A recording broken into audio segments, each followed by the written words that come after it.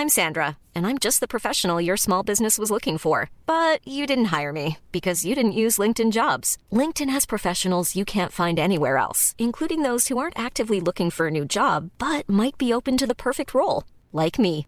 In a given month, over 70% of LinkedIn users don't visit other leading job sites. So if you're not looking on LinkedIn, you'll miss out on great candidates like Sandra. Start hiring professionals like a professional. Post your free job on linkedin.com/people today. Hey, it's Ryan Reynolds, and I'm here with Keith, co-star of my upcoming film, If, only in theaters May 17th. Do you want to tell people the big news? All right, I'll do it. Sign up now and you'll get unlimited for $15 a month and 6 months of Paramount Plus Essential Plan on us. MintMobile.com/switch. Upfront payment of $45 equivalent to $15 per month. Unlimited over 40 gigabytes per month. Face lower speeds. Videos at 480p. Active Mint customers by 531.24 get 6 months of Paramount Plus Essential Plan. Auto renews after 6 months. Offer ends May 31st, 2024. Separate Paramount Plus registration required. Terms and conditions apply if rated PG. It's that time of the year. Your vacation is coming up. You can already hear the beach waves, feel the warm breeze, relax, and think about work. You really, really want it all to work out while you're away. Monday.com gives you and the team that peace of mind. When all work is on one platform and everyone's in sync, things just flow. Wherever you are, tap the banner to go to Monday.com.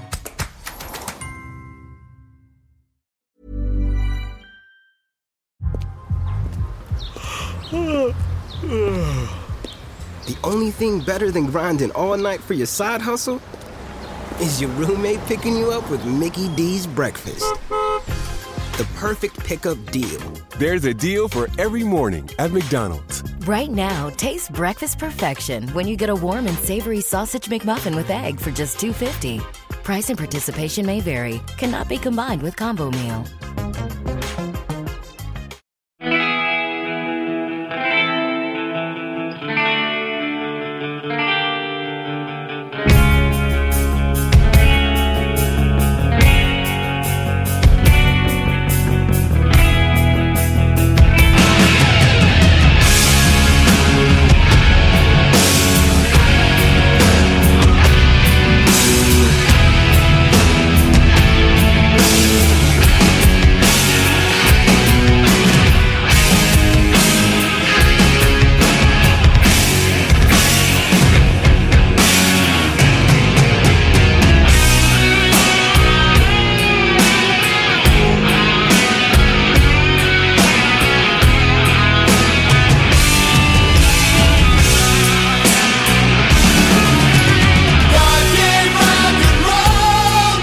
Hello, my name is Dave Hanratty and there will be no popcorn. Welcome to episode 27 of the No Encore Music and Movies podcast. It's all about Bill and Ted facing the music. On this one, as ever, I'm joined by David Higgins, who's wearing a gorgeous roll neck, not a turtleneck, even though that's what it looks like to me. Roll neck, turtleneck. It's all about keeping warm in winter and looking well. Which you're doing quite resplendently. We also welcome back Norma Howard. She's back. Hello. How's it going? I did myself a clap. I'm back. Well, you know, it has been some time, and we're glad to have you back for a film that I don't know if you enjoyed, but we'll talk about that in a little bit. I guess, first of all, we'll get into what we've been watching. And Norma, why don't you go first, because we haven't heard from you for so long. What have you been watching in the last few weeks or so? So I had previously mentioned, I think, that I've been watching Dark. So I have finished Dark. So that was the TV series on Netflix, a German TV series. I know Higgs had watched all of it. It's absolutely fantastic. I would highly recommend it to anyone other than it's the final season was it's very, very high scientific concept, I guess. There's a lot in it and there's a lot to unpack. I don't know if I fully understood everything that was going on, but I tried and I enjoyed the ride to get there. So, that was really, really good. And then I started season 2 of The Mandalorian. It's as good as the first. Another definite recommend. So good. I just love every second of it. The production design is gorgeous. The cameos are lovely as well. The story is moving on really, really nice. So absolutely love it. Something I did not love, in fact, hated, was the New Mutants Don't ever watch it. It's an absolute bag of shit. How bad is this? Because this one was delayed for what, 2 years, like maybe 2 more? years. Because even what is her name, Maisie Williams from Game of Thrones, is still so young in it. Even though like she's obviously now like 24, 25. She's really, really young in it. Anya Taylor-Joy's in it, who's generally like from what I've seen of her, a really great actress. And she chooses really interesting roles. She's terrible in this, but like honestly does not have much to work with. The script is atrocious. The story is so boring. The production design is disgusting to look at. It's just so boring. Just don't bother. Another one that's like doesn't look as bad, but I probably enjoyed more than the New Mutants, but still did not like a lot. So this is from a little while ago. Was Rebecca? So Ben Wheatley. It's Ben Wheatley, starring Lily James and Armie Hammer. I was just really bored. I thought, because I've never seen the original Rebecca, so I actually think I will go back and watch that, because seemingly it's a much better version. I hope it is, because this Rebecca was just really boring. It looked beautiful at certain parts. At other stages, it just kind of all looked a little bit bland. I thought it would be a bit more horror-y or a bit more tense or a bit more scary, kind of spooky vibes. And it wasn't. I just thought like the story in itself as just a straightforward drama isn't enough to carry it through to the end. You don't care about any of the characters. And I don't think Lily James and Armie Hammer had a lot of chemistry. I felt like, I don't know if you guys have seen Rebecca. I don't want to ruin the end of it or anything for anyone, but like they just, for what was there, it didn't seem worth it for her to stick by him. I don't know. It was just, I didn't really enjoy it. I didn't get much out of it. Yeah, I haven't watched this yet. I have it on a list of a 2020 catch up to get to. I've seen the Laurence Olivier Hitchcock one way back. It is very, very good. I don't really understand Ben Wheatley. He's an director that I think I like the idea of more than I like the reality of. Like I'm a big fan of Kill List. I know a movie Dave really has a distaste for, but kind of everything else he's done I find very, very hard to engage with, very, not confrontational, but just like, I don't know the way into it. I don't know what to do. You know, when I watch a movie like A Field in England, Sightseers kind of left me, you know, the Alan Partridge shrug, and, you know, even High Rise, which is a movie that looked great, and it just, I don't know, I didn't quite get where it was going. So like, this is such a bizarre thing to do for him. And I think now, like, he's kind of had these attempts at kind of, I don't know, being esoteric, and what is it? He's making the sequel to The Meg now, isn't it? That's what where Ben Wheatley's going, which makes no sense to me whatsoever. Prior to that, he was announced for Tomb Raider 2 as well, which I guess has been shelved temporarily because of the ongoing pandemic, but like, they appear to be the next two films on his slate. And yeah, listen, I think Kill List is good up to a point, that point being the ending for the most part. It has atmosphere, it has ideas, but generally I'm not a huge fan. High Rise I did like, but I would never revisit it. And I think I've said before, but like High Rise I think holds the record for the amount of walkouts I ever saw at a film. I counted 10 people during the course of the film from start to finish walking out of that movie, which I was just like, wow, this is amazing. That's gas, because I liked High Rise. I thought it was at least, like interesting to look at. It's got that unbelievable cover of ABBA, SOS. So good. I never say this band name right, so I'm not going to commit it to recording, so someone else has to say the band name. Portishead. Yeah. I called them Portishead for like years. It could be. Right, I've heard both. I never got the definitive article, but it is a stunning cover, and for that alone, and it's great. Higgs right. It looks unbelievable as well. It's just there's something kind of seedy and dirty about most of the films that he makes, which I don't enjoy. But like, I don't know. I mean, Rebecca, I saw nothing but bad reviews for this, like proper 1 or 2 out of 5 across the board, whether it's on Letterboxd or Professional or just people I know. Everyone's been like, this is garbage, and it's like, oh, okay. I guess in that case, I will happily avoid. What have you been watching, Higgs?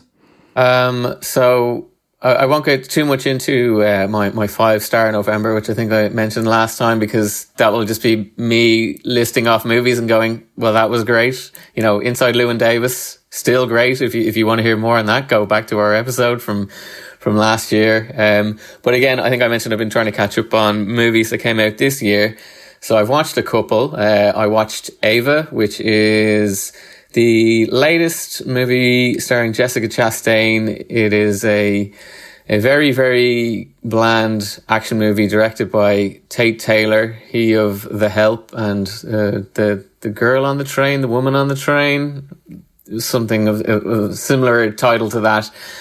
I was watching this movie just going, what has happened to Jessica Chastain? Like, I don't begrudge anyone a paycheck. Like, the idea of selling out is just like the dumbest concept to people. Like, get the money where you can. But I recently was kind of like talking about a most violent year, and I think off the back of watching Inside Llewyn Davis, because, you know, Oscar Isaac has had like a bit of a middling back half of the 2010s where he started, and you're like, oh, this guy's like the best actor out there. He's picking the best projects. And then it's kind of like, get lost in Star Wars, make a really bad X-Men movie. And Chastain, who, you know, is kind of linked to him growing up because they went to Juilliard together and they're there in a most violent year. It's like, these are the two best actors of their kind of generation. And then she's kind of gone on to have this really terrible back half of the 2010s where, you know, thought you would have got some advice from Oscar. Don't make an X-Men movie at the moment. They're really bad. So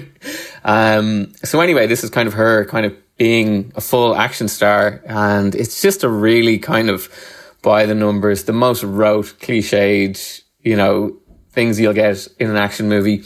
It's kind of essentially they've scaled up something that Bruce Willis would be doing direct to DVD at the moment, or direct to VOD, and you know, parachuted Chastain into it, and like filled out the rest of the cast. This is a really good cast. You've got Colin Farrell, who's having some fun. He gets to wear a roll neck. Maybe that's why I enjoyed his performance. He's primarily in roll necks. He gets to have his Dublin accent. He gets to just be a guy from Dublin. He's not, you know, there's probably one line to explain it. You've got John Malkovich, who's, you know, always worth your time. Common shows up surprisingly in a movie where there's lots of people who want to kill Jessica Chastain. He's not a villain. He's kind of like an almost romantic lead. Gina Davis pops up. It's just a bad movie from the top to the bottom. It has a thing that really annoys me. I think I criticize movies for, like, you know, you can't necessarily decide your movie is set in New York and you might not be able to film in New York. You have to go elsewhere. I have real issues with kind of like the industrial kind of everything's made in Georgia. It looks super flat and you're trying to sell me that it's somewhere else. This movie's primarily set in Boston and it's shot in Boston, which is like great. You know, it's not necessarily like, you know, I'm watching The Town. They're not like going to Fenway Stadium or anything, but they also get Boston to stand in for Riyadh in Saudi Arabia and Paris. And like, no digs at Boston. Boston's clearly like a lovely American city, but, you know, Paris it ain't. Were you, I have to ask, were you at least satisfied by any corpse kills? There wasn't even that. They didn't even give me that. For fuck's sake. Yeah, it's just super, super flat. What else have I been watching? I'll continue with the bad. I watched Wasp Network today. A very terribly named movie, which in fairness to it it's based on true events, and Wasp Network was the name of something. Kind of watching it, it's a true story, basically about Cuban spies in the US in the early 90s. It's currently on Netflix. It's like a big money production. Amazing cast. Like, you've got Edgar Ramirez, Penelope Cruz, Gael Garcia Bernal, Wagner Moura, who, if you've watched Narcos, was Pablo Escobar, and Ana de Armas. So, like, stacked cast. Olivier Assayas, who's this wonderful French director. And it's like, and a very interesting story, like spies, Cuban spies in America. You're like going back and forth between Havana and Miami. It's like, this thing should be gangbusters. And it's so dull. I kind of hate the kind of, the narrative now where people are like, oh, should X movie just be a Netflix series, but like this is the one time where it's like there's so much going on. You're like, you know, as well as Miami and Havana, you're going to like Honduras and Puerto Rico and El Salvador, and it's like I have no idea what's happening. There's like so much heavy lifting in like the postscript credits. Give me a bit more time. I did find it funny though that, like, you know, for us, if this podcasting game doesn't work out, I'm pretty sure that we could write just like South America drugs intrigue on a napkin, take a photo of it, tweet Netflix, and we get like a $2 million deal just like straight off the bat. That's commissioned. You're in. What else did I watch? I watched Dark Water, which is Todd Haynes' new film. Hasn't made a movie since Carol, the Christmas masterpiece that I will be revisiting later this year, and hopefully you will visit it with me too, David.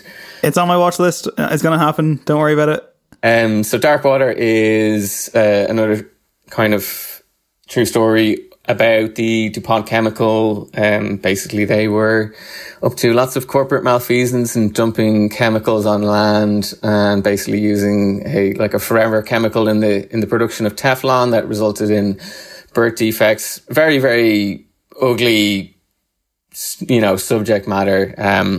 Stars Mark Ruffalo.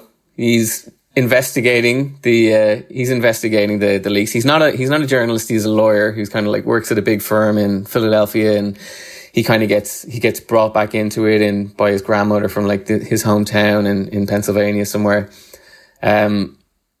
He actually, it's not spotlight explicit, but he has a they knew moment. It's amazing. So in it, he plays real life lawyer Robert Bilott. Robert, you know, I'm sure he was called Robbie when he was growing up. And there's a moment in the movie where he's like going through like, you know, DuPont, when he asks for files, they send like truckloads. They're like, we'll bury you in information. So like, good luck finding the needle in this, you know, haystack. And he's like figuring it out, and he's like doing it, and he's like, he's on his own and he doesn't say it, but you know, by the way that he's reading the paper and the way that like they cut in for a close up, and it's like scanning over it, and he's thinking to himself, they knew, Robbie. They knew all along. It's time. Yeah, it's a bit of a disappointment of a movie. Again, like this thing's got an amazing stacked cast. Anne Hathaway is probably like the most overqualified person to play like the thankless wife role. I have a question for you, Dave. You have said that you have difficulty telling when people are wearing wigs in movies. Would you be able to tell if somebody was wearing fake eyebrows? Probably, but I don't know. I mean, like it's everything is context specific, you know. Are these particularly obvious? So in this movie, Bill Camp, the great Bill Camp, plays the guy who kind of brings the case to Mark Ruffalo's character, and it's like his land where, you know, they've been dumping stuff offside, and all his cows are dying, and he brings in like, you know, bags of their deformed, mutated hearts. Very kind of harrowing and disturbing. Not as much disturbing as the eyebrows that Bill Camp is sporting in this movie. He looks exactly like I don't know if either of you have seen the great animated movie Cloudy with a Chance of Meatballs, and Flint Lockwood's dad, played by James Caan, basically just has like eyebrows where you can't see his eyes. And for the whole movie, like Bill Camp's wearing like a baseball cap, but you know they're under there. It's like they've made a choice here. Like this is, he was totally inhibiting the role beforehand. Like this isn't adding anything to do. This is just distracting me. And there's a scene where he falls over and his cap falls off, and you just see enormous eyebrows. So do you think it was like an actor choice? No, like he was just like, I'm gonna have these massive fuck off eyebrows. It's an incredible flex on Bill Camp's if he has done that. I hope he didn't. I just hope it was a poor production choice. Last thing, I watched Finding Jack Charlton, which is a documentary that came out this week about Jack Charlton. Very timely with him passing recently. I wasn't kind of expecting too much from this documentary. I just kind of expected a kind of a, you know, going through the good times with Jack, which I was totally ready to do. But between both the day that I watched it, just as I was starting to watch it, I was kind of on Twitter, which I know I shouldn't have been doing, and found out that Morris Seders had died, who's Charlton's number 2 all these years. So I was like, kind of added an extra bit of weight to this movie. And then obviously like Jack Charlton was dealing with dementia for like the last 10 years of his life. So I really need to stop watching movies, documentaries about dementia, because they will destroy me, which this one did. This is like, you know, Jack Charlton was out of the limelight for like, you know, the past decade. Nobody would have really seen him around, but to see him, they film with him, and they very much deal with kind of, you know, how it's affected him, and how he's dealing with it, how his family's dealing with it. And, you know, he's not, you know, when they're filming with him, he's not the Jack Charlton that you know, that we kind of grew up with, and that this, like, you know, mythical figure in Irish history. And there's one particular scene, like for the most part, they have him like watching clips of like the World Cup and, you know, Euro 88, and he's kind of like not really registering anything that's there. And it's kind of tough, because he was such a sharp person. He was like one of the great quotes. Like, I think aside from Brian Clough, he's probably like one of the most, you know, if you could put him on a TV show with no script and he would entertain you for hours. He was like a king of the after dinner circuit. But there's one scene he's watching some footage, and your voice just want to go, is that a shake in your voice? he's watching, and his eyes, a moment there, Higgs, you're on. his eyes just momentarily light up, like, and he just says, "Paul McGrath," and he turns and he has this smile on his face, and it just like annihilated me. Like, good Lord. Okay, I'll just jump in here real quick. Just, you know, like we can all compose ourselves. I'll note that like I've had my own share of tearjerkers this month on my list. So again, this is like another month during an unprecedented, highly contagious pandemic in which I am currently unemployed and single. So there are lots of hours to fill in the day, and thus I've been watching a lot of films. Does relationship status affect the level of movies? I would say so. I have to think so. It's just like, it's a lot like it's let's not hyperanalyze this, okay? let's just say that. I sure did. Real quick, I'll fly through a highlight reel here. Films that made Dave cry this month. Portrait of a Lady on Fire absolutely shattered me, and much like Higgs said before on the show, it has that triple ending kind of whammy, and there was a point when I was like, oh, Jesus Christ, like, cut to the credits, like it's done, like you've nailed it. And then I was like, oh, not another scene, you can't possibly, and I'm just sitting there and I'm just like shaking and being like, oh, Jesus, it's instant 5 stars. That was incredible. Waves, which is, I thought pretty good, not amazing. I liked it a lot, but it's very melodramatic, mostly works, and at times, like, the amount of needle drops in that film are out of control, but like, you know, throw in Surf Solar by Fuck Buttons and I'm like, yeah, fair enough, lads, I understand what you're doing, it works. The Florida Project, which I found crushingly sad but quite brilliantly done, which I didn't realise was actually 3 years old. I thought it was more recent, but I just only got to it now. And I guess kind of one of those, I don't recall shedding a tear to this, but definitely like hit me in the feels, as they say. I finally did it. I finally watched Paddington, and it was unbelievable. I have to see the sequel now, which I understand is even better, right? Yeah, I think they're both brilliant. I think I have a slight favoritism to the first one, but the sequel is absolutely amazing. Like, you get Hugh Grant just having an absolute ball in it. Brendan Gleeson's fantastic. They're both just wonderful films. I don't understand how they haven't streamlined a third one. Like, you know, I feel like we're owed Paddington. The world needs Paddington. Like, even the Twitter account, which is kind of like a very, you know, cynical corporate thing, brings a bit of joy into the day. Every day, just Paddington tweeting about marmalade sandwiches, or just being nice, or talking about Mrs. Brown.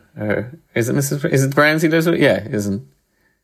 Yeah, it is. Anyway, not to be confused with that wretched sitcom, but like it's something else entirely. I think they are doing a third one. I think it has been all but announced, possibly, and there's like talk of like a Netflix show or something. But yeah, I guess lastly, like not a lot of films this year, of course, but I did watch a documentary from this year the other day called "You Cannot Kill David Arquette." Of course, David Arquette being the actor from the Scream series, he wants to be known for more than that, and specifically, he wants to gain the respect of the professional wrestling community that he once debased 20 years ago by becoming WCW World Heavyweight Champion as part of a marketing stunt for a bad movie.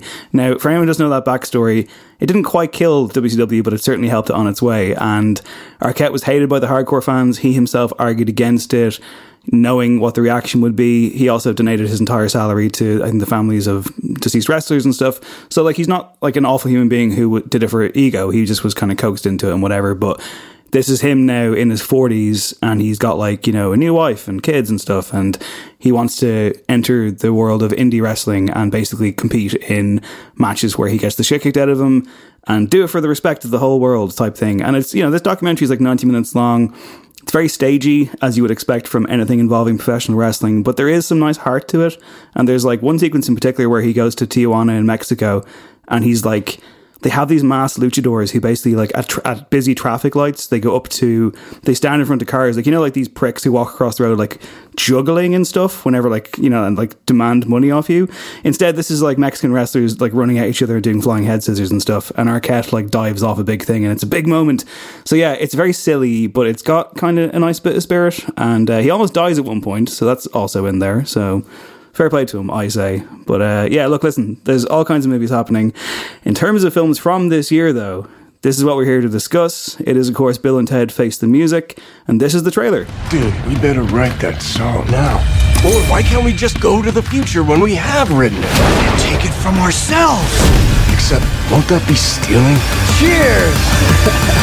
How is that stealing if we're stealing it from ourselves, dude? Dude, our dads are totally in trouble. We should help them out. No way! How's it going, Bill and Ted?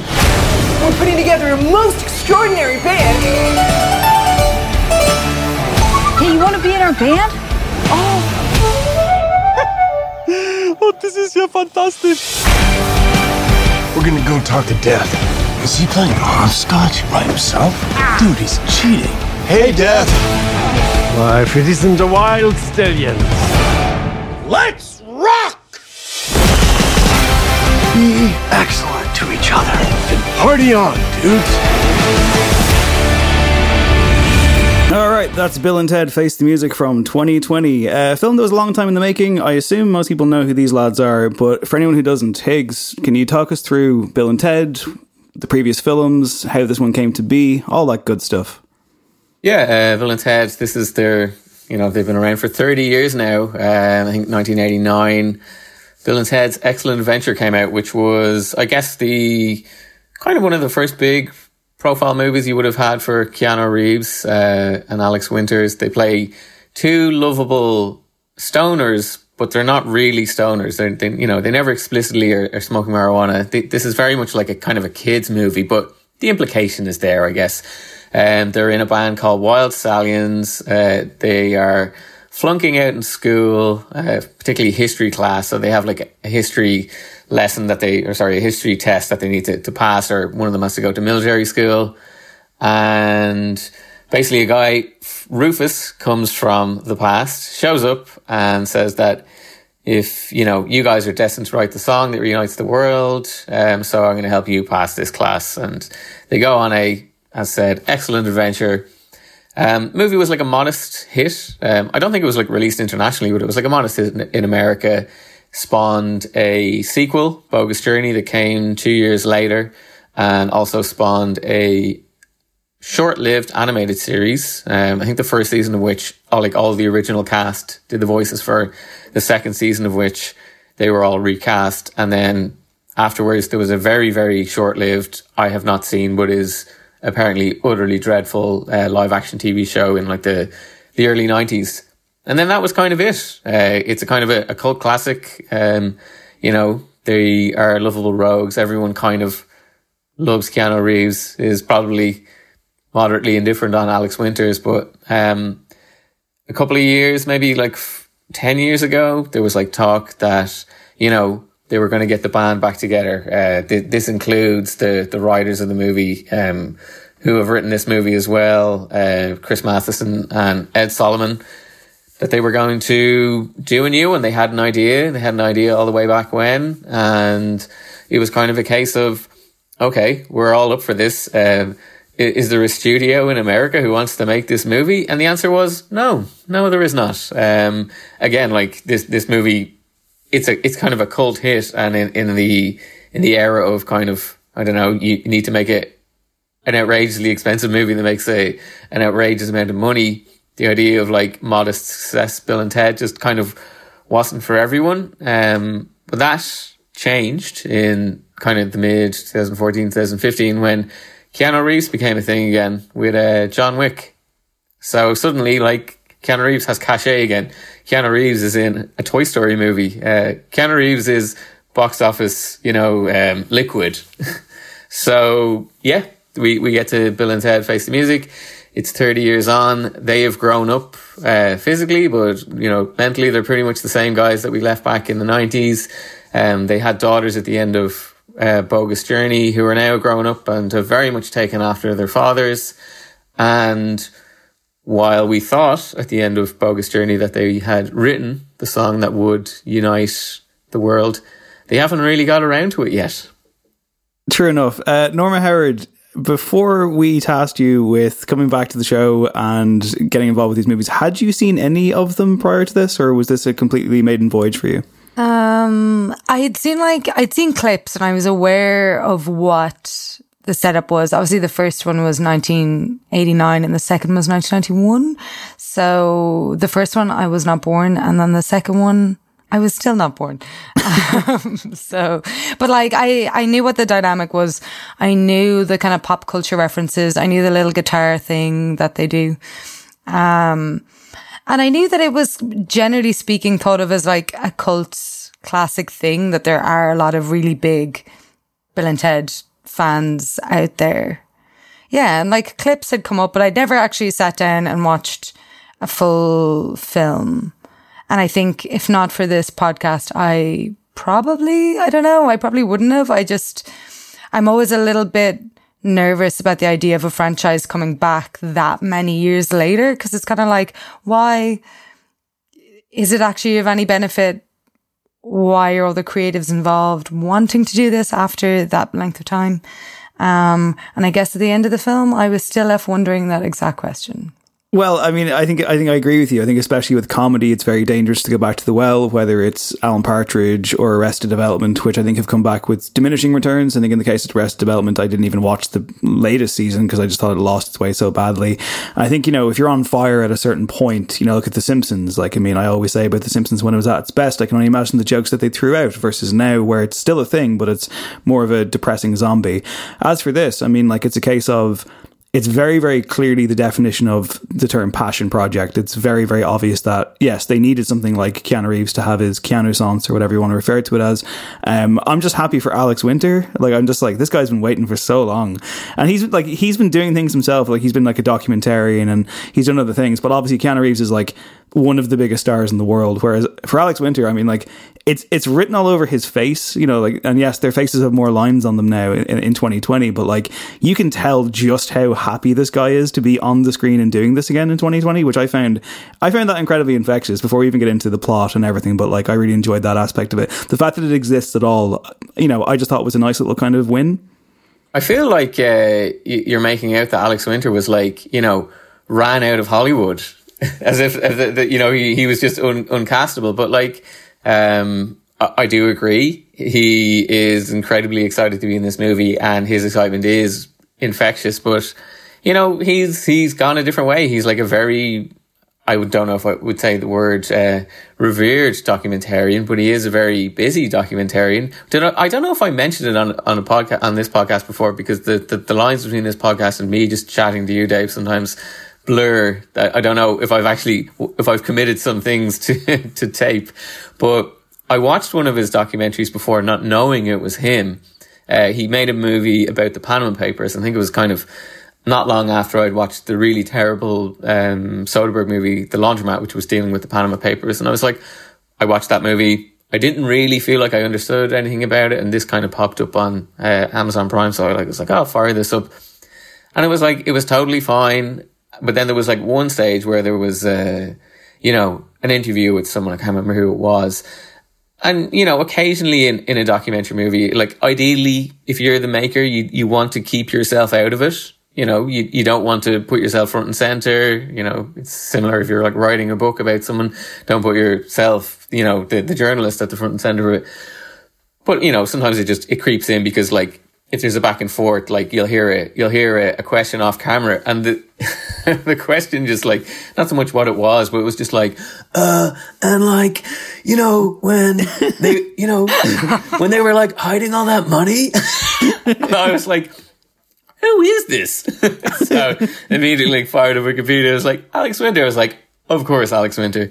So anyway, yeah, he's dude at the end of the sentence. Yeah.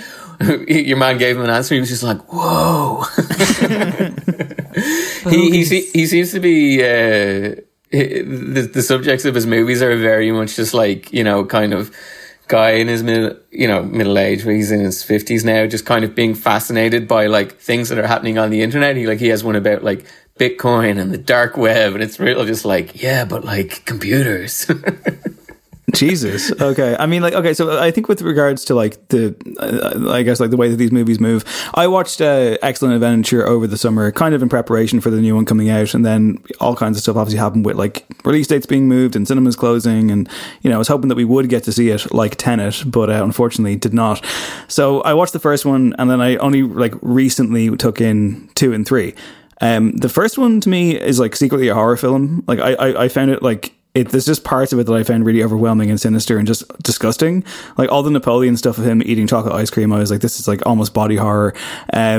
Obviously, both the first and the second one, unfortunately, have a couple of moments where they drop F-bombs, which you're just like, I mean, especially coming out of Keanu Reeves' mouth, you're like, oh, what the hell, lads? Come on, I know like these characters are meant to be young and dumb and stupid, and it's like, it was the 80s, it was the early 90s, it's a different time. It was just like, yeesh. Like, there's just no getting around it. It's bad. The second one, I think, is significantly better. It's so much more inventive and creative. You know, it's where they go to hell. I love all the death stuff. I think it's winningly stupid and just silly. Although I will say that the character, if that's even the right word, of Station is one of the most disgusting things I've ever seen in a film, and I think it's like it's up there with the spectre behind the diner in Mulholland Drive in terms of giving me a nightmare. Sorry, that reference comes in far too much. It's up there, let me tell you. The basis of all creepy things. Yeah, I agree, because I'd watched actually Excellent Adventure maybe earlier this year, but I did watch it again just because it was kind of a very passive watch. But I do agree, Bogus Journey is like it's such the superior film. Like even just what they're referencing in Bogus Journey, like, you know, Excellent Adventure is a very simple, it's high concept, but it's kind of grounded by the fact that you just have these kind of lovable deuce in it. And, you know, the plot is, you know, Rizla paper thin. There's not much to it. And it kind of, at the end, it kind of just like veers into like, oh, you know, like, as you said, like, I think all the Napoleon stuff is gold, like him cheating at bowling and like that whole side to it is amazing. But like, you know, Joan of Arc doing an aerobics class in a mall, or like, it's just like, you know, Genghis Khan in a sports store, just like smashing things up. And that's all kind of just like, oh, okay, whatever. But yeah, Bogus Journey, it's like, it's so bold. Like the idea that like the kind of the central crux of Bogus Journey is that they were just like, well, what about if we just kind of ripped off Ingmar Bergman's The Seventh Seal and use that as like the center point of our movie? And then, you know, as they go further into hell, it's like, you know, the whole visual choice is like German expressionism in terms of like angles and colors. And yeah, like it's a really good looking film. Like it has a kind of, you know, when Michel Gondry was making music videos, that kind of sensibility to it. But Station, the scene where Station kind of melds together in the parking lot is like, it's fucking disgusting. It's Rob horrendous. Bottin. I must actually look it up. I was like, who did it? Because like it is Rob Bottin doing the Thing level viscera guts. I was like, this is in a kids movie, absolutely revolting. I don't want to see this. No, it's outrageously bad. But yeah, listen, I think they're perfectly good in the middle of films. I think the second one's better. As for the third one, I mean, like, it's funny because, like, yeah, I think Norma's correct and like who is this for? Who's really demanding it? I was never like, oh my god, I desperately want to see a third Bill and Ted movie. But like, anytime it was announced that it was happening, and then when it was announced that it actually was happening, I was like, oh, I'm up for this, because like, I just like the fact that they're doing it. I think it's like, there's something cute about the two lads being really old now, and Keanu like going from sharp suited John Wick hitman to this character again. Like, does he have it in him? What's that going to look like? And then even like seeing the first photographs, I was like, there's just something really, really weird here, but like, I'm for it. So I guess what we'll do is, right, we'll take a listen to them at a wedding at the start of the film playing some music and people not enjoying it, and that kind of sets the tone for where we're going. Boy, the first three movements of that which binds us through time, the chemical, physical, and biological nature of love, an exploration of the meaning of meaning, part one.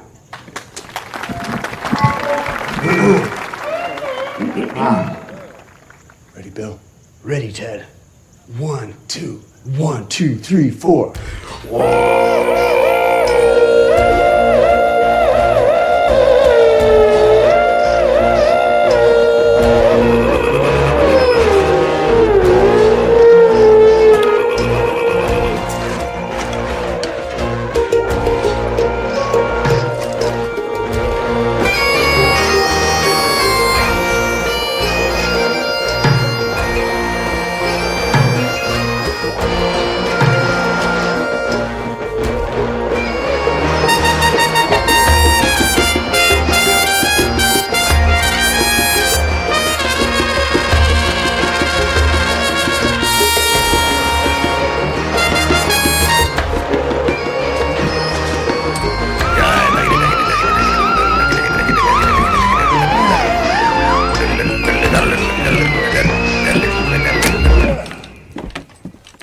Dad, I've told you 1,000 times. Bill and I have to keep going. Yeah. Till your music unites the world. Chief Logan, the people in the future told us that Bill, you didn't time travel. We did. Your wives aren't from medieval England. They are. And you didn't go to heaven and hell. We did. You didn't. We did. And you know why? Because it's impossible. So, I remember seeing the trailers for this and not laughing once and just being like, oh shit, like it looks kind of dry. And even like that wedding song there, I don't think it's a comic masterpiece or anything, but I will say that when Keanu like flits between bagpipes and a trumpet, I just found that visual to be hilarious. However, I could totally understand if this is bad comedy. Like, something that I never like in a comedy film is when something is meant to not be funny or it's meant to be awkward and annoying. I'm just like, I find that stuff to be really, really hard to bear with. But I guess, listen, I mean, I'm just going to come right out and say it. I fucking loved this film. I thought it was wholesome. I thought it was joyful. I thought it was incredibly non-cynical. I thought it was just what the year needed. But on this show, I am a huge fan of having differing opinions. And that's why, Norma Howard, can you please tell us what you thought of this film? Oh, it was just such a crock of shit. like to prefix the watching of it as well, because I hadn't seen the other films, and I guess because I wasn't a fan of it. A lot of the references in it, like structurally, Face the Music, which is the third one, follows more or less the exact same kind of structure. Like they hit all the same kind of marks. There's the going back in time, bringing people, making this band, doing all these things. People from the past seeing new instruments and being like, what? And stuff like that. And I just kind of felt like for the entire film, even from the very opening scene, I was like, there's things here I'm missing for sure. There's like, if you haven't seen the two other films, there's like jokes and plot lines that I did not get. I was just like, okay, I'm out on this one. Like, I don't get it. And they're not going to make an effort to try and catch me up within the film itself. But even beyond that, I was just like, I just don't find any of it funny. Like, I don't know. It just, like, Keanu Reeves and Alex Winter are incredibly charming, like 100%. They definitely are really sweet and are really nice, and they are really, really enjoying themselves. But there was just so many jokes that I was just like, that is actually obviously meant to be a joke. And then there was a point with a particular character where friend of the show, Dahi Adroni, turned around and was like, I think this might be the worst character written in comedy ever. And which character? I would have to agree. Don't say what I think you're going to say. It's obviously Dennis. What is happening? Dennis Caleb McCoy. Literally, anytime Dennis spoke, other than the fact that as a robot that is sent from the future to kill them, like he's literally, spoiler alert, there's a robot who's trying to assassinate Bill and Ted. It's so good. He looks crap. Like his actual design, like the weirdest thing I found about going back then and watching the very first film is that the production design of the first one seems so much more detailed and finished and has a lot more thought in it than the new one. The new one just looked quite cheap at times. That robot looks so cheap. And I was like, maybe it's meant to, maybe this is the whole thing. But like, I just thought he looked terrible. I didn't think any of his bits were funny. I didn't, as an adversary, I guess, I didn't really know what his point was. So bad. So bad. I will agree with you on the production design in this movie is absolutely awful. It was 25 million was the budget, and I just don't know where that 25 million went. Keanu Reeves? Like, I don't know. Alex Winter's documentary fund. He's going to make loads of new documentaries. Dave Grohl? Is that why?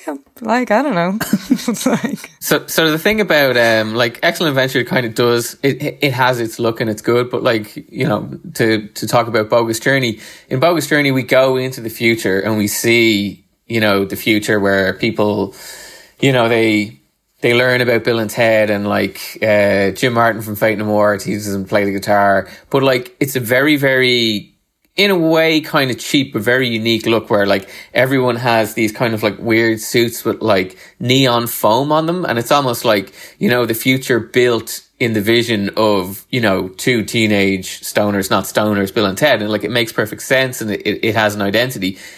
In this movie, it's just like random CGI, you know, kind of trying to be grand, you know, where they land in at the beginning and like they're walking up this long bridge, and it's like it's supposed to look, you know, very grand and, you know, all the trimmings of what you would expect in a modern sci-fi movie, but it's like, that's not Bill and Ted. That's not what we want here.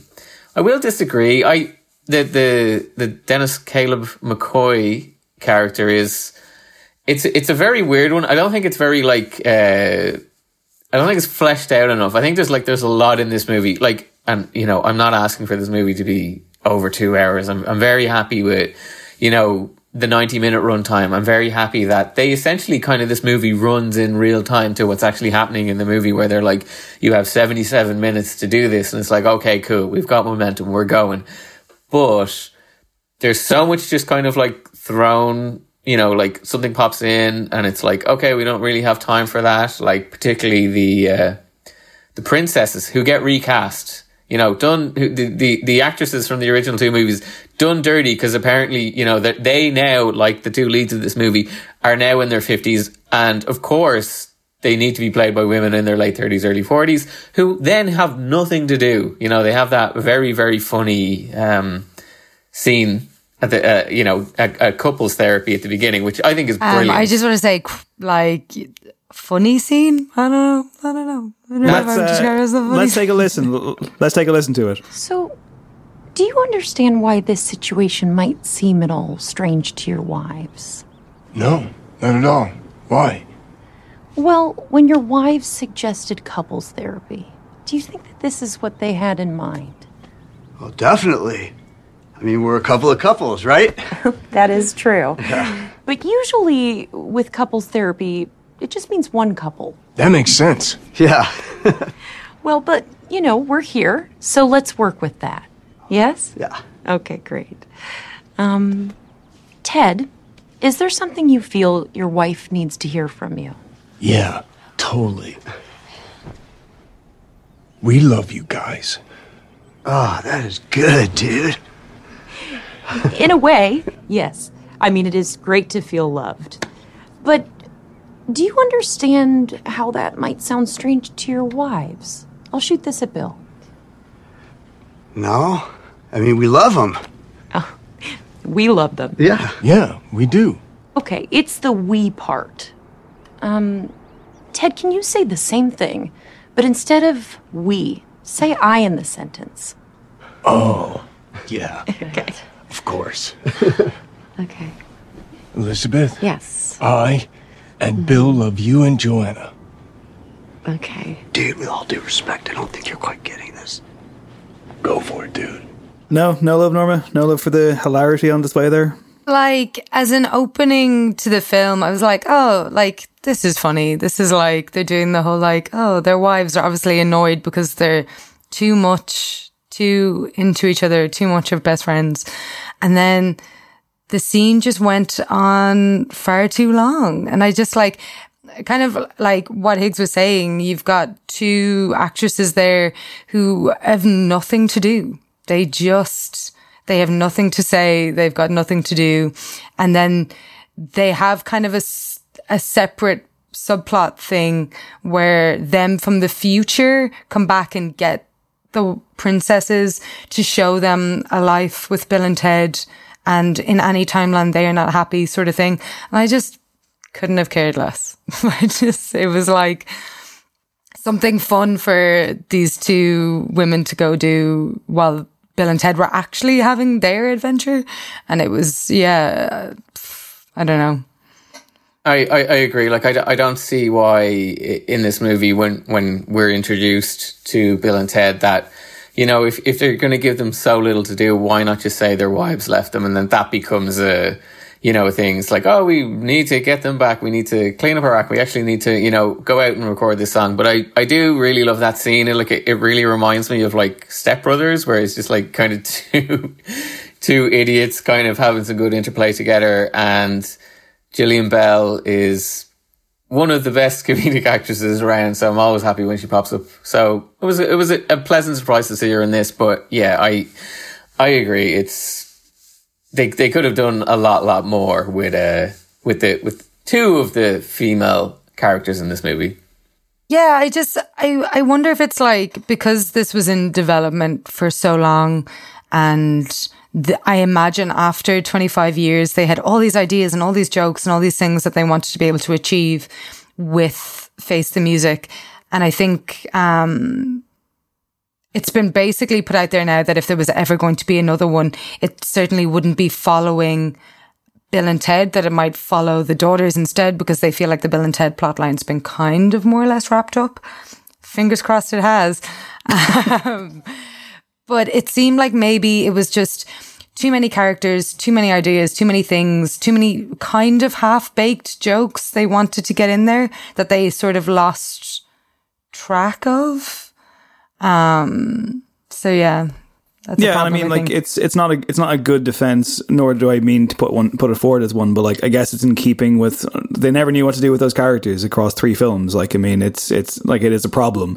And I guess Bill and Ted are on the poster. That's kind of like our primary focus in an 85-minute movie. I do want to talk about the daughters though, the next generation. But before that, we have mentioned Dennis Caleb McCoy, and I want to talk more about him. So he's a murderous robot from the future who is initially, I guess, presented as this really like sinister, oh my god, this is like the T-1000, but like, one that looks like a fucking iPod charger or something. And, shows up a couple of times, and it takes a little while for them to reveal the joke that he's terrible at his job and hugely socially awkward. So there's a moment where he confronts Bill and Ted, and this is what happens. Dude, What? the booth is gone. What? Where did it go?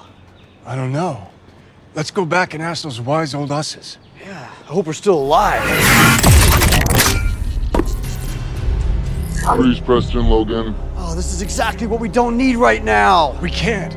We gotta get back to the present, like now. Look, we know you were sent here to kill us if we didn't have the song, but we actually do have the song now, so... Wait, you have the song?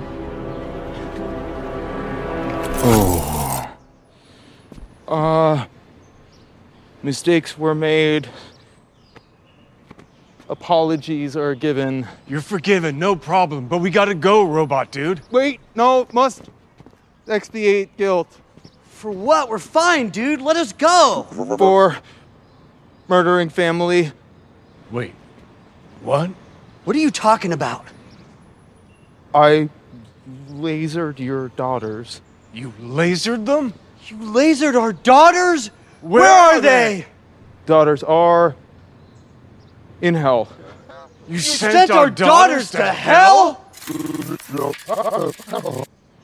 We have to go get them. So, if I may, right, I think this scene underlines why I like this film, because, first of all, Alex Winter's reaction to this death robot showing up is him going, this is the last thing we need right now. And I love that, like, innocence and how there's no fear. He's just like, it's an inconvenience to him. And then also, like, you have the whole thing of, like, when he's trying to apologize, Ted immediately is just like, yeah, it's fine, man. Don't worry about it, robot dude. And I'm like, that's what these characters are. They're just lovable idiots. Like they mean no harm to anybody.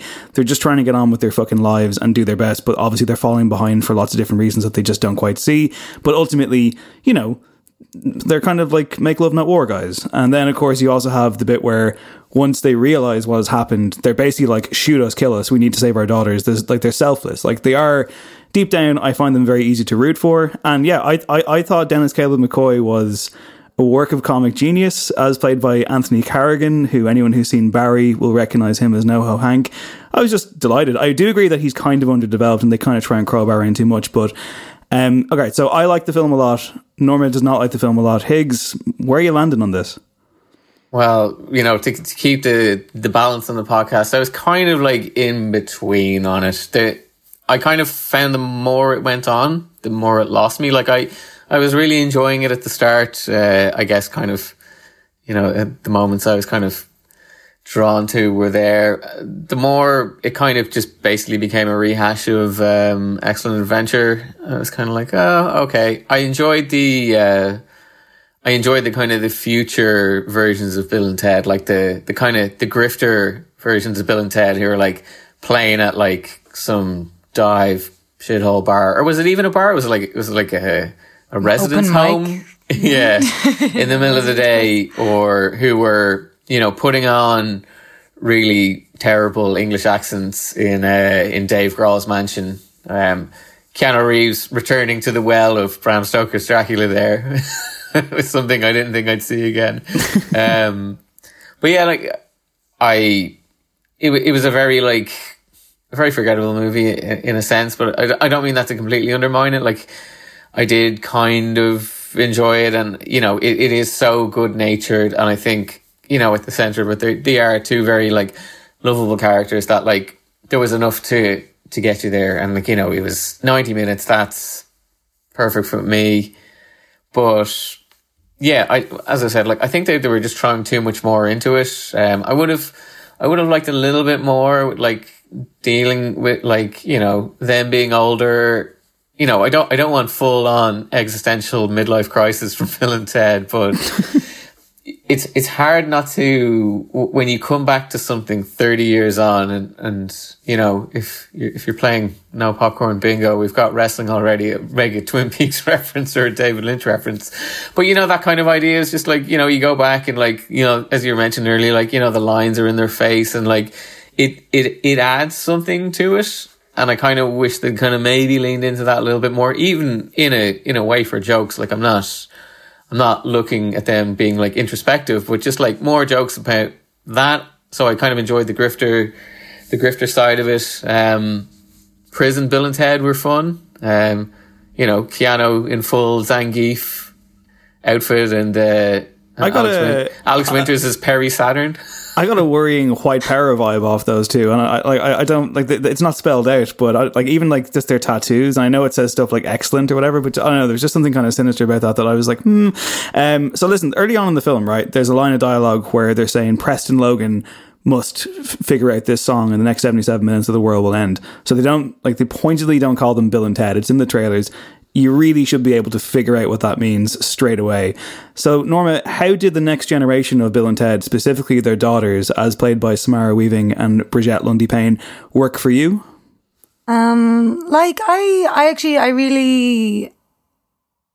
I really enjoyed them. For as much as they were involved, I actually, considering that, like you said, you can probably work it out, they are the people who make the song. Who bring, what even is it? Is it like they stop the thread of reality from unraveling? I'm not even entirely sure what it is the specific task was, or like to try and realign all the planets again. Yeah, like they were interesting as a duo. Obviously they're modeled specifically off Bill and Ted themselves. They just didn't have enough to do or to say to warrant being that interesting or having enough of a long lasting effect. And like they go back in time and they do the like, oh, we're going to get this cool band together, and they get all the different musicians. Yeah, again, it's just like, it just left me a bit like deflated and a little bit bored. I was just like, they seem like interesting, could be going to an interesting place with these characters, but like, I just didn't get anything out of it. And then at the very end, when it's like, oh, it's actually our daughters that are going to like save this thing. They have the two, I actually don't know exactly what they're called. Are they like chaos pads? Like the kind of like DJ chaos pad things? Yeah. I should really know what that's called. There's one directly in front of me. I don't know what it's called. I believe it is chaos pad. It is a chaos pad. So it was also like, is it the idea that future Preston and Logan, it's like what was really going to create the greatest song of all time is that they're actually like really great music producers? Possibly, yeah. Like, or DJs or like... DJs, are they like future DJs that save the world? Arrangers, I don't know. And like the major problem with it is that while you've got two kind of cool characters who are there to be the actual saviors of the film, the song is shit. It's just a shit song. Let's take a listen to the song. Sorry, we'll listen to the song. Go on. This is the song that apparently will save the entire world forever.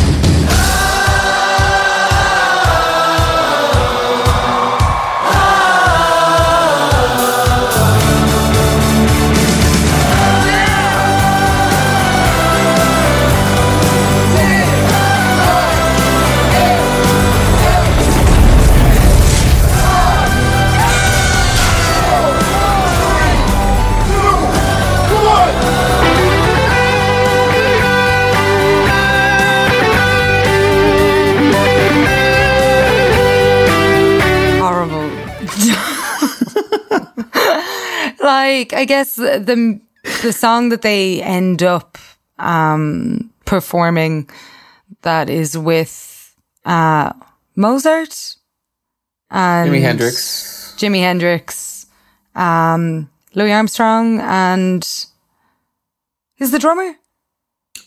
I'm not sure the drummer is like a specific person, but it's it's someone through time who's like. It's like a cave woman, right? Or something. Yeah. And another lady on the flute who's from the past as well.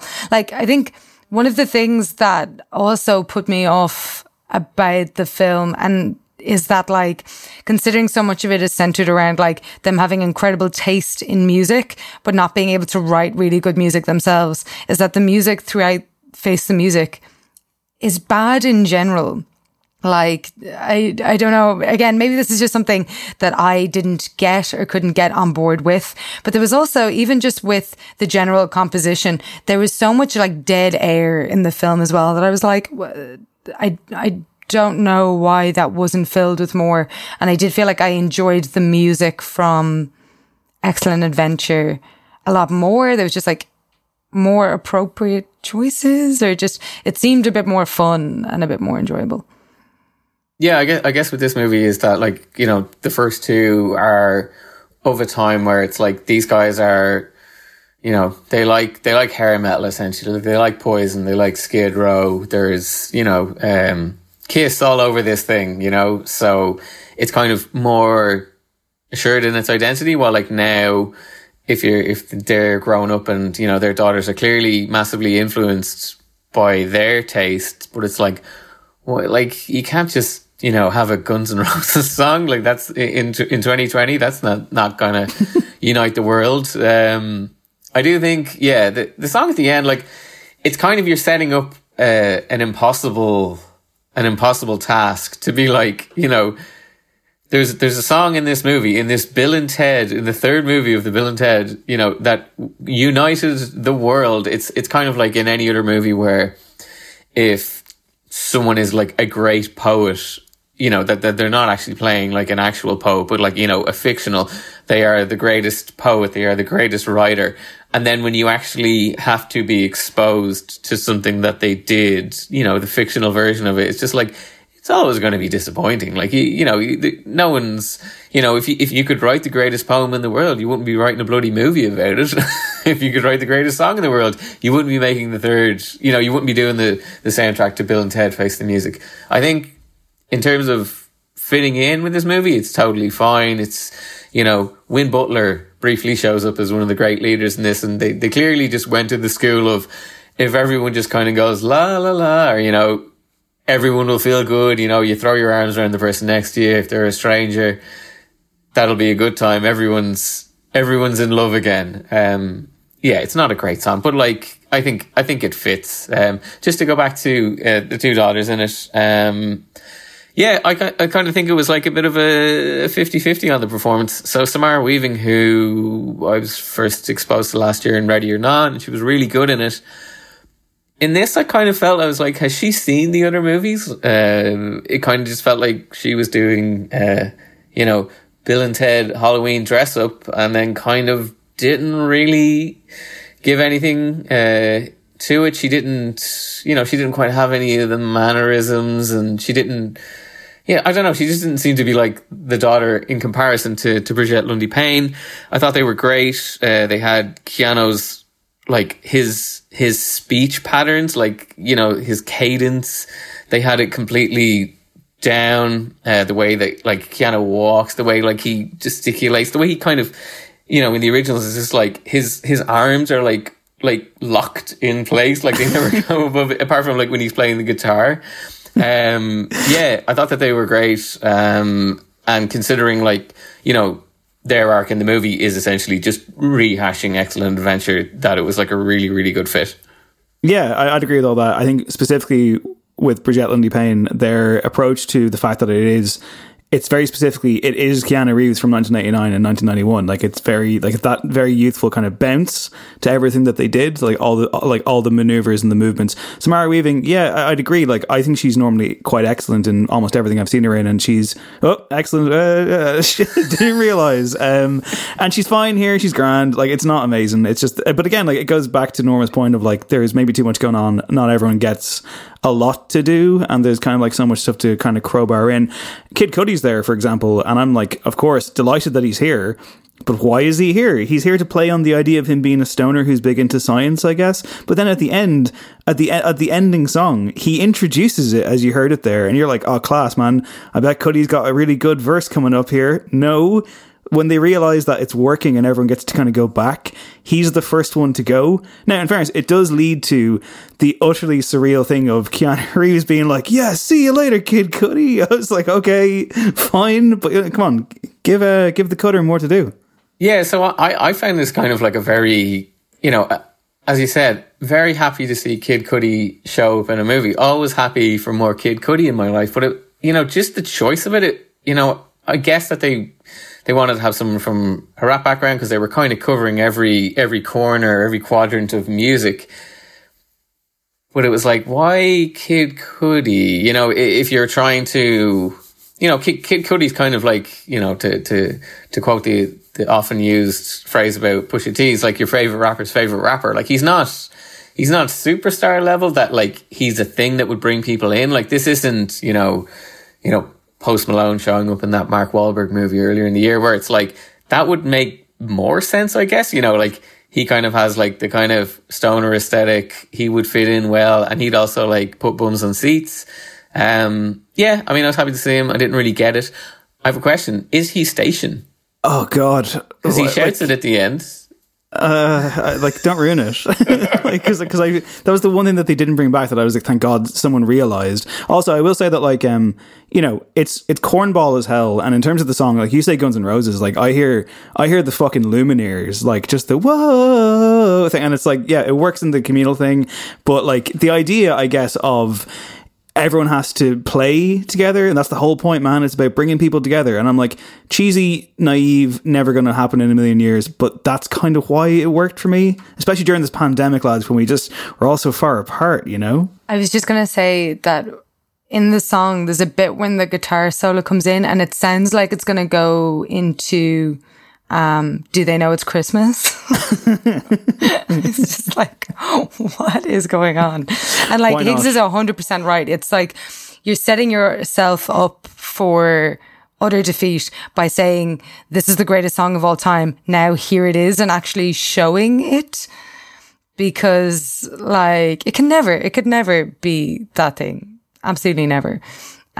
So yeah, it just really took the last bit of wind out of the sails of that film for me. I was just like, I'm done now. And what was even worse was I was so excited to switch it off. And then I was like, you know what? This film 100% has like an after the credits scene. I fucking know it does. It absolutely reeks of it. And it fucking did. And it was as stupid as the rest of the film. Don't forget the actual credits, which of course have like, I guess, friends of the film sending in clips of them rocking out. Who are those people? Fans? I don't know. Yeah, it's so strange. Never introduced. I will say as well, like, again, I find it hard to disagree with any of these points. I think it's more a case of like, maybe it was just the mood I was in. I needed this incredibly low stakes thing that I just thought was weightless in all the best ways. Something we haven't talked about though is of course the grim spectre of death, which does show up in this movie. William Sadler, 70 years of age, reprising his role as the very goofball version of Death. Here he is being reunited with his former friends, now I guess legally turned enemies because he's got a restraining order. Here it is. Hey, Death. If it isn't the Wild Stallions. Have you come to sue me again? No, Death. Not at all. We just need to talk to you, Death. Talk to the head. It'll only take a second, dude. La, la, la, la, la, Death! Come on, dude. La, la, la, la, la. Bill and Ted! What? Did your restraining order run out? Did the judge change his mind? So now I am allowed to get close to you? Is this too close? Death, we didn't want to sue you, dude. Remember, be sweet, dude. What? You tried to take the name Wild Stallions. I was Wild Stallions. What are you talking about? You kicked me out because you was jealous of me. No, yes, dude. Yes. You quit the band to go out on your own. You wouldn't let me play. Dude, you were playing 40-minute bass solos. No one but you could play. I was in the groove. What? Those 40-minute solos, that was the highlight of your shows. It's no wonder you went down in the tubes. Love it. Love everything about it. Love that William Sadler was brought back. Love that Death is this stupid idiot who's obsessed with prog rock and has a giant ego. Love that he goes back inside to sulk while playing bass and he's got like a vinyl collection in the background. It's to me, like I said earlier on about like the characters of Bill and Ted being summed up by one scene. This just sums up the whole enterprise. It is remarkably absurd and silly, but I don't know. It just worked for me, and I thought he was adorable. One thing I would say about being kind of out of the Bill and Ted loop is it was one part of the film where I definitely felt like I didn't get it because I didn't know the backstory and the history of what had happened with Death. And I wished I had. I think I might have actually enjoyed their interactions and what was said and all the references, because it did seem like a fun character. It seemed like a character that had a bit more depth and a bit more to say and was a bit funnier than other people. But like, if you haven't seen Bogus Adventure, because he doesn't feature in Excellent Adventure, Bogus Journey, he doesn't feature in Excellent Adventure. I did wish I had seen that, so I had the background and the history of what went on, and I think I probably would have enjoyed that character. Because yeah, it seemed funny. He seemed like he's a great actor, but it just didn't make any sense to me because I just didn't have any context for it. So it was like just this big joke that I was left out of. This is where you're not watching the second one out of protest has cost you, I Norma. made a stupid mistake. Yeah, I thought William Sadler's great in this. Like, it's a bit of a rehash of Bogus Journey, but like, it's a really good one. And he's like the standout in that movie. Probably still is kind of the standout in this, even though he has kind of a reduced role. Like, him playing like hopscotch with himself and cheating is like fantastic. And yeah, I love when he just starts going through like the litany of like jazz bass albums that he has, like Pale on Pale. It's like a really good joke. Yeah, just happy to see him back. The accent is absolutely, crazy again.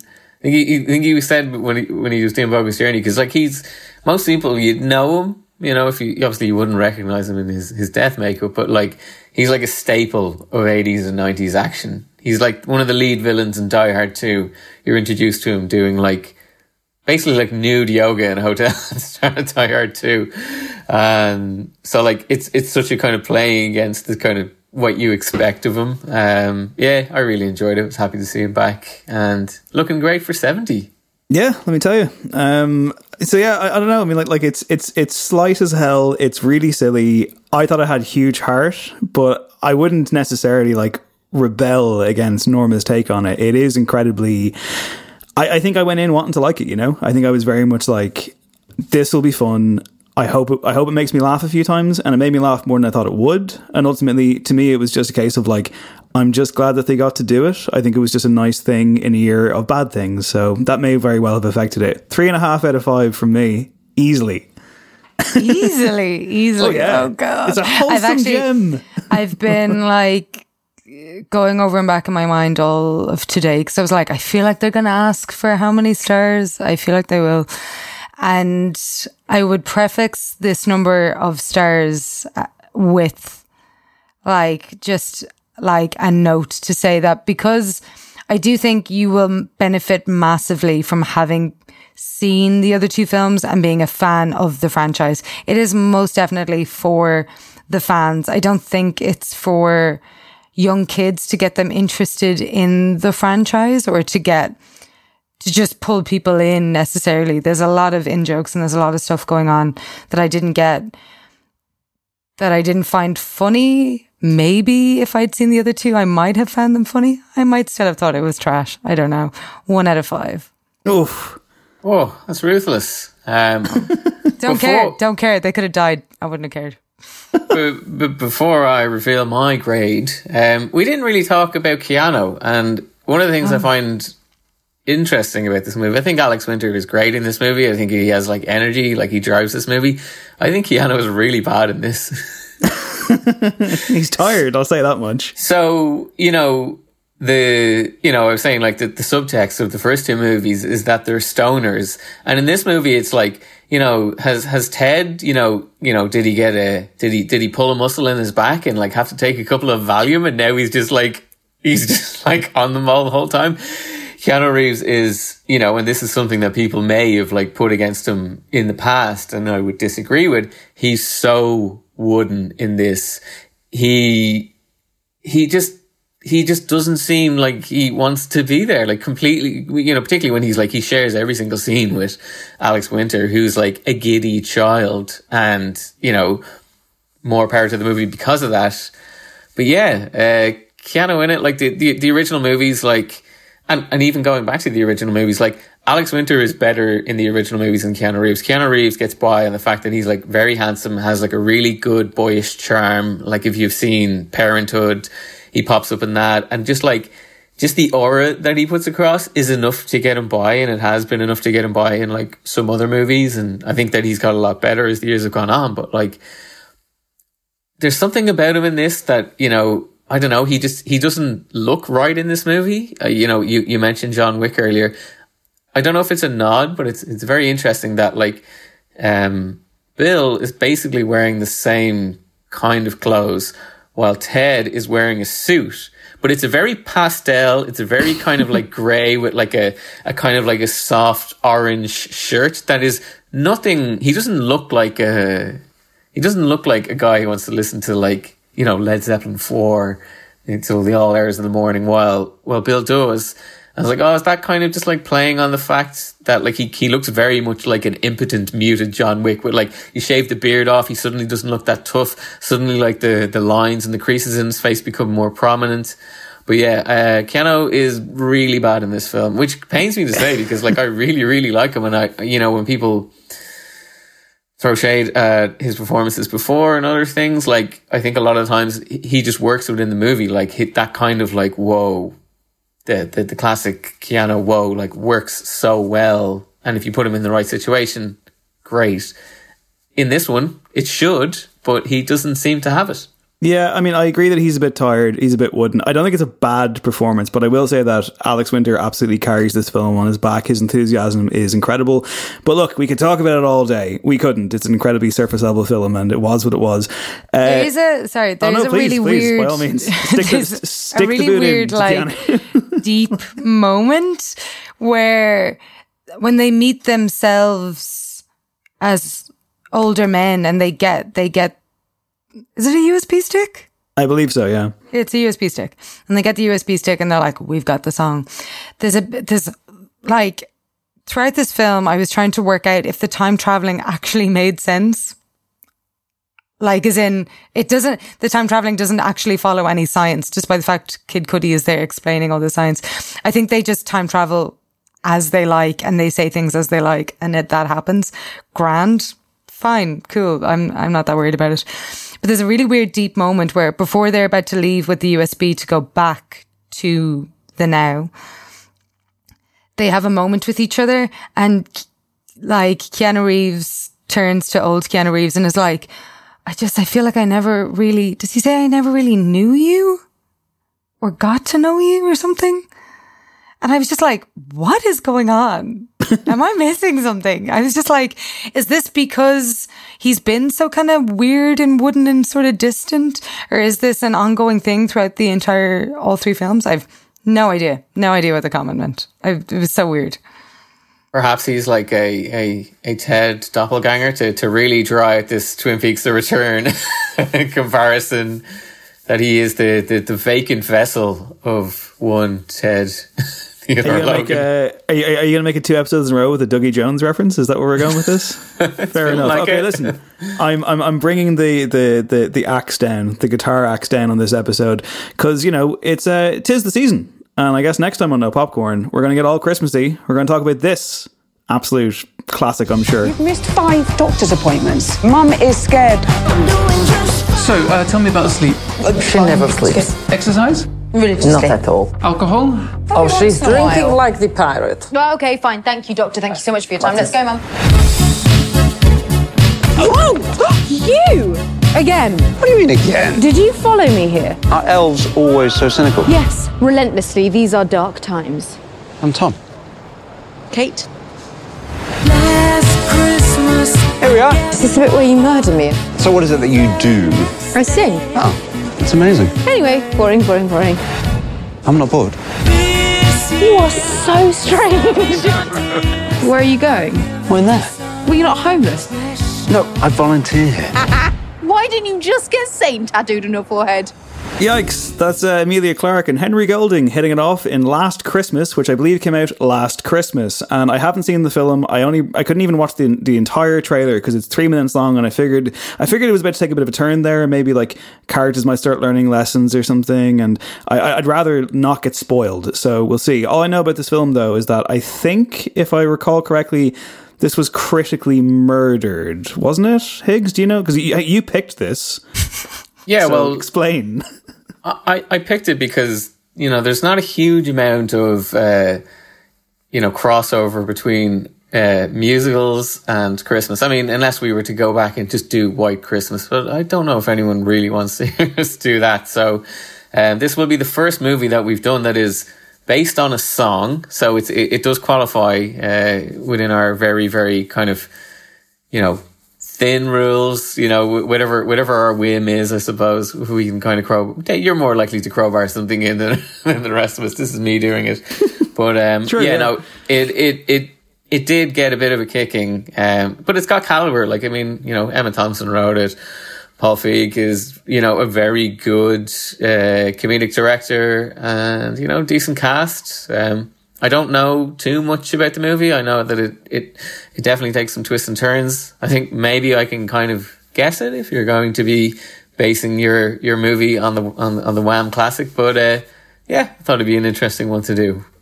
Okay, well, it remains to be seen. Interesting, though, we had a quiz on the last episode. Higgs busted out one in which I wiped the floor with Dahi, and I'm still sorry about it. I have a quiz, though, this time for both of you, and it'll be the same format. I've got 5 questions on either side. We'll go, one after the other. It's about Keanu Reeves. So it's quiz all about Keanu Reeves, and we'll see how we can do. Higgs, I'm going to start with you. How many times in his career has Keanu played a character named John, Jonathan, or Johnny? John Wick. We've got Jonathan Harker in Bram Stoker's Dracula, Johnny Utah, Johnny Mnemonic. I'm going to go 4. Right, so I need to caveat this one quick thing. When you say John Wick, there are 3 John Wick films, so technically would that be him playing him 3 times, or would you count that as 1? Are you gonna do me on a technicality here? Well, you're way off anyway. So okay. Essentially, it's 10, right? It's John Wick 3 times. A film called Generation that I think no one has seen. Constantine, he's John Constantine in that. Okay. Johnny Mnemonic, Much Ado About Nothing, he's Don John. Bram Stoker's Dracula, Point Break, and I guess 11 if you include Johnny Silverhand in the upcoming Cyberpunk 2077 video game. But you're off to a rare bad start. Norma, can you usurp him off the bat? Norma, your question. What nationality is Keanu Reeves? He's American, right? Oh, he was born in Hawaii? Is that your guess? Am I wrong? I'm so wrong. Oh, no. Was he not born in Hawaii? Higgs, you won't get the point, but what nationality is he, Higgs? Keanu Reeves is Canadian, but he was born in Beirut, Lebanon. Oh. This is true. Canadian was the answer I was looking for. Okay, so it's 0-0 so far. Higgs, back to you. Was there any connection to Hawaii? Am I insane? No, there is a connection, and it may come up. Let's see how these questions continue. Higgs, your question. True or false? Keanu once had a job sharpening ice skates. I mean, if you're Canadian, I have lived in Canada, and I'll tell you something about Canada, David. A lot of ice rinks. A lot of ice rinks in Canada. National pastime. So I'm going to go, yes, he did. Correct. That's a point for you. Norma, back to you. It's another true or false question. True or false?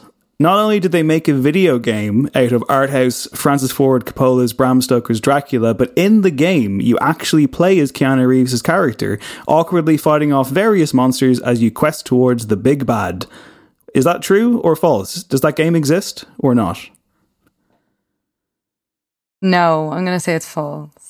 The answer is true. It's a real game, I'm afraid. Oh yeah, it was out in the Sega CD, the Mega Drive, it was horrendously bad. Higgs, back to you. Keanu, and Norma's going to get really mad for me crowbarring in a mention of this film. Keanu Reeves originally signed on for a role in the 1995 crime epic Heat. After exiting the project, what actor took this role? Oh, it's got to be Val Kilmer. Correct. It was Val Kilmer. So that's 2 for Higgs. Norma, back to you. Okay. Question 3 for Norma. Keanu means cool breeze over the mountains in what language? Hawaiian? Correct. I was like, that is what they speak. 2-1. Higgs, back to you. A lovely man, no doubt, but in what film does Keanu play a sadistic serial killer? Oh, God. Is it Siberia? Nope. Norma? I don't know. It's a film called The Watcher, and the urban legend is that he apparently was tricked into doing the film. Apparently his agent or his assistant at the time forged his signature onto the document of the film, the contract, and rather than contest it, because he figured it would just be a really annoying thing to do, he just did the film, and it's not a good one. Norma, your next question. I'm sorry, that last fact was mental. It's people say it's true. What character from The Simpsons is based on Keanu's character from Bill and Ted? Jimbo. Correct. Jones. She's leveled it up. Leveled it up. And there's one more question each. Higgs, your final question. He once played bass guitar in a band and was bottled at Glastonbury by an unimpressed crowd. Can you name the band? Dogstar. Correct. That's 3-2. Norma, it all hinges on this. He has a small role in Dave Hanratty approved art house film The Neon Demon. What is his profession in this film? I can't even picture him in the film, and I really liked that film. Oh no, really? Small role, but memorable, I would have thought. Memorable. I can't even picture it. Why? Is he a photographer? No, but it's a good guess. Higgs, do you know the answer? No, because I don't like that movie and I've mostly forgotten it. He plays the manager of a seedy motel that Ella Fleming's character stays at. Oh my God, he's great in it, actually, yeah. Well, it was close. 3-2. Like, nothing to be sniffed at there. You both played very, very well. I enjoyed putting that one together. So, nice to bring some quiz parity back to business here. The important thing is none of us did a dahi. Oh, listen, don't make that a thing. He'll get really mad. Okay. He actually, I wish I had like recorded him because I asked him how the episode went, and he was just like, blah blah blah this, blah blah this. And he was like, oh, it's really tricky over Zoom, especially like quizzes are hard over Zoom. And I was like, are they? I don't know what they would be any different. And he was just like, I don't really want to talk about it. And that was it. That was all that was said. We'll get him back on the show, and he can come with his own quiz. It'll be good. Doesn't like quizzes. Norma and Higgs, thank you both very, very much. Norma especially for gutting through Bill and Ted Face the Music. I greatly appreciate it. Anytime. We'll be back, I guess, in some point in December before Christmas, but last Christmas, which I can't wait to watch. My name is Dave Hanratty. This has been No Popcorn. There will be no popcorn. Be excellent to each other. Bill and Ted 3 was great. I loved it. Bye. This podcast is part of the Head Stuff Podcast Network.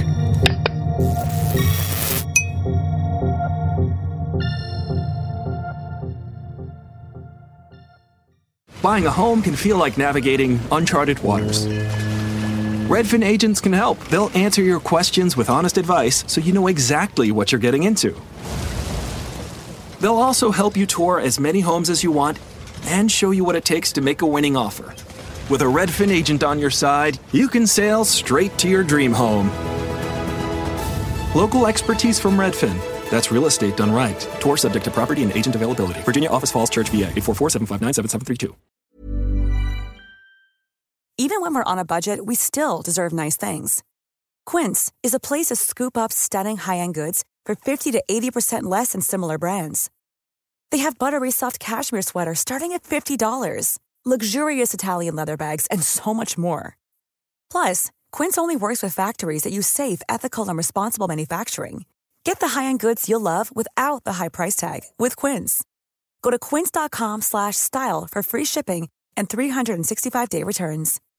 When you make decisions for your company, you look for the no-brainers. If you have a lot of mailing to do, Stamps.com is the ultimate no-brainer. Use the Stamps.com mobile app to mail everything you need to keep your business running with up to 89% off USPS and UPS. Make the same no-brainer decision as over 1 million other businesses with Stamps.com. Use code PROGRAM for a special offer. That's Stamps.com, code PROGRAM.